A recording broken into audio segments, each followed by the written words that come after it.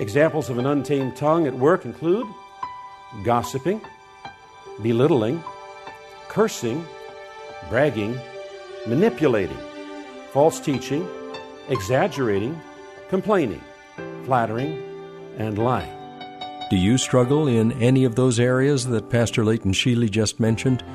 He's in the book of James, the 3rd chapter, in this study as we continue verse by verse through the book of James. And if you've missed any of the previous conversations or presentations, you can find them on the web at our website, studyversebyverse.com. And please remember, we're a nonprofit outreach dependent upon your prayer support and your financial support. I'll talk just a little bit more about that at the end of the program. And because teachers' primary teaching is through verbal communication, it was very important for them to maintain control of what they said, to think about what they said, make sure that it's right. Because in their position, teachers could present wrong doctrine and lead the church astray. Or if they had evil intentions, they could create divisions within the church by promoting themselves instead of Christ. Or they could teach some divisive theology or some divisive practice. And we have examples in the New Testament of teachers who went astray, failed in their responsibility, and became false teachers. There were teachers who tried to turn Christianity into a form of Judaism and introduce circumcision in the keeping of the law. There were teachers whose lives were a contradiction to what they taught. There were teachers who thought that they could teach before they were taught. And there were teachers who wanted to tickle the ears of their audience. They're more entertainers than they are teachers. And it seems here that James is blaming these teachers in the community for the false practices of favoritism and faith without works, which we covered in the previous chapter. And so he's dealt with those errors. Now he's focusing on the source of those errors, which are these false teachers. Verse 2, for we all stumble in many ways, and if anyone does not stumble in what he says, he's a perfect man, able also to bridle his whole body. So he says, we all stumble in many ways. You notice he uses the word we. He includes himself. We all of us, stumble in many ways. The word many can mean either many in number or many in variety, and it probably means both here. We just, and the word stumble means to go astray or to sin. And because we're prone to make mistakes in our speech, we need to be very, very careful that we ask God to control what we say. He's the one who can affect our perspectives. He's the one who can affect our thoughts and our motivations and our choice of words and the impact they have on the recipient. He says, and if anyone does not stumble in what he says, he is a perfect man. Now, the word perfect here can cause some confusion because for many of us, the word immediately comes to mind sinless, and we know that nobody is sinless except Jesus. But the word perfect here means mature. Mature. So the tongue reveals the level of maturity of the Christian. The ability to control the tongue is a mark of maturity in a true Christian. Able to bridle his whole body. That means to keep control of the passions. If we can keep control of our tongue, whatever degree, we're going to be able to take control of our body. And that expression to bridle introduces the following text. If we put bits into the mouths of horses so that they obey us, we guide their whole bodies as well. Look at the ships also, though they are so large and are driven by strong winds, they are guided by a very small rudder wherever the will of the pilot directs. So also the tongue is a small member, and yet it boasts of great things. So verse 3 begins 3 illustrations that describe the power of the tongue. The relationship between the tongue and the body is like that between the bit and the horse, the rudder and the ship, the fire and the forest. They all show us that something small can produce and affect something that's really great. The tongue is very small, and yet it's able to boast of great things. Curtis Vaughan wrote, it can sway men to violence, or it can move them to the noblest actions. It can instruct the ignorant, encourage the dejected, comfort the sorrowing, and soothe the dying. Or it can crush the human spirit, destroy reputations, spread distrust and hate, and bring nations to the brink of war.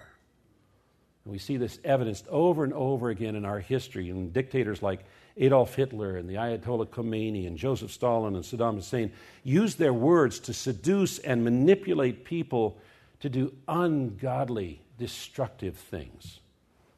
We put bits into the mouths of horses so that they obey us.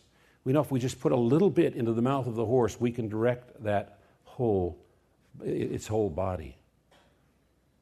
And if we can just control our tongue, we can control the direction of life.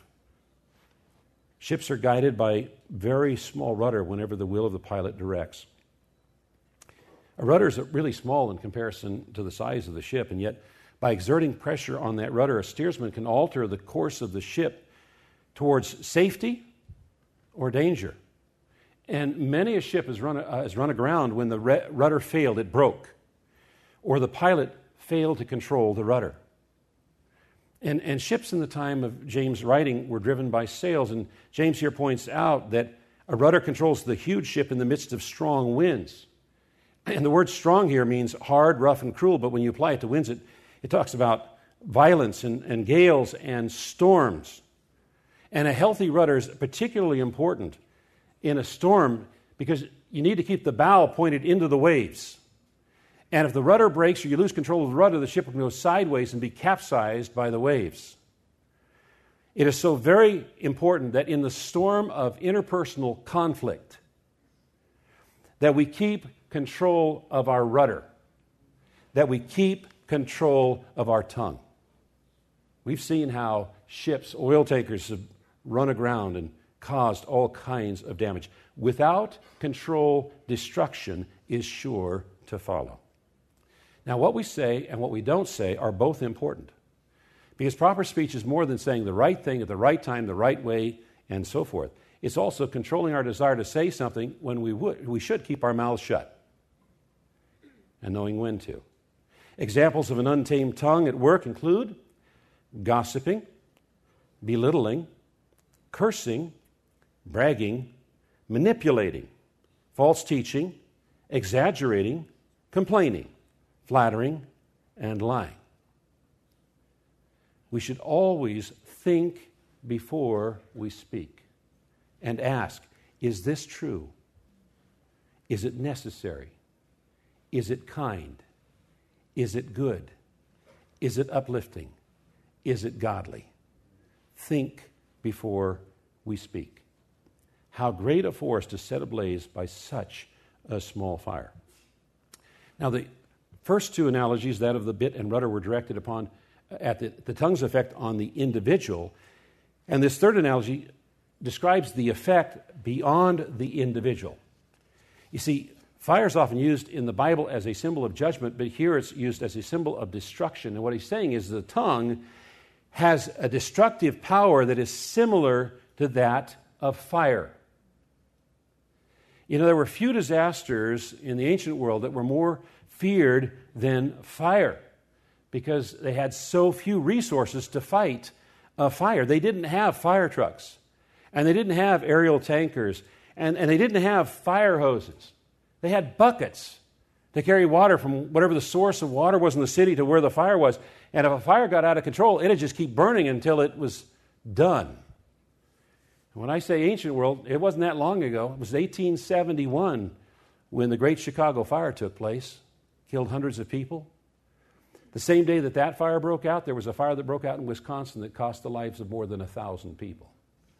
California has recently experienced some wildfires that have destroyed many, many homes and displaced many, many people and cost many, many lives. And even after the fire was over, it wasn't over.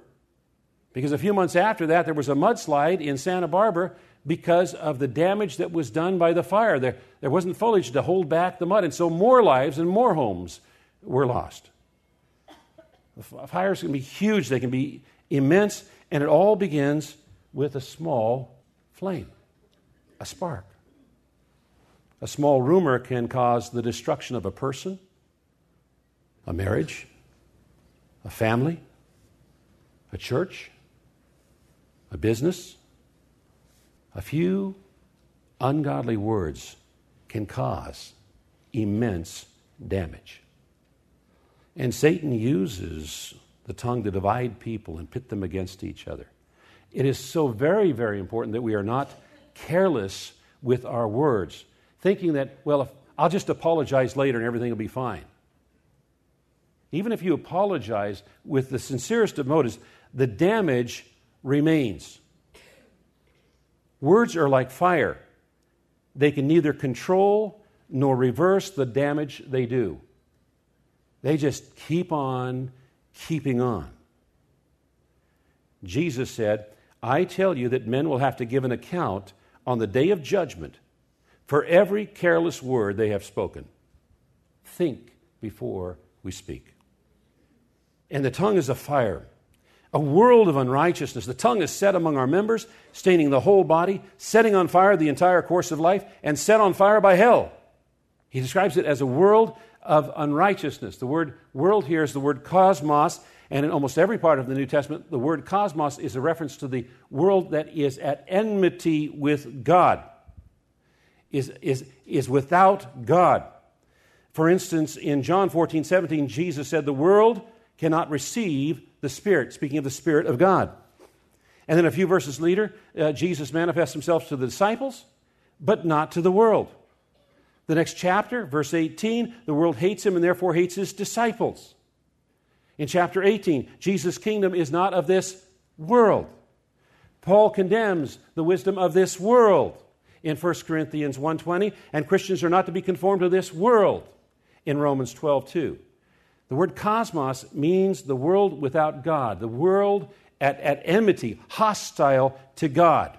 The tongue is at enmity with God. The tongue is set among our members, staining the whole body. There are very few sins a person can commit where the tongue is not somehow involved. As you think back on the regrets that you have in your life, would you agree with Pastor Leighton Sheely that they have something to do, at least, with what you said, with the tongue? We'll come back and conclude this message on the next edition of Study Verse by Verse, an outreach ministry of Church of the Highlands in San Bruno, on the web at highlands.us. That's highlands.us. Any messages you've missed in this series you can find on our website for the ministry, studyversebyverse.com. You can download those there.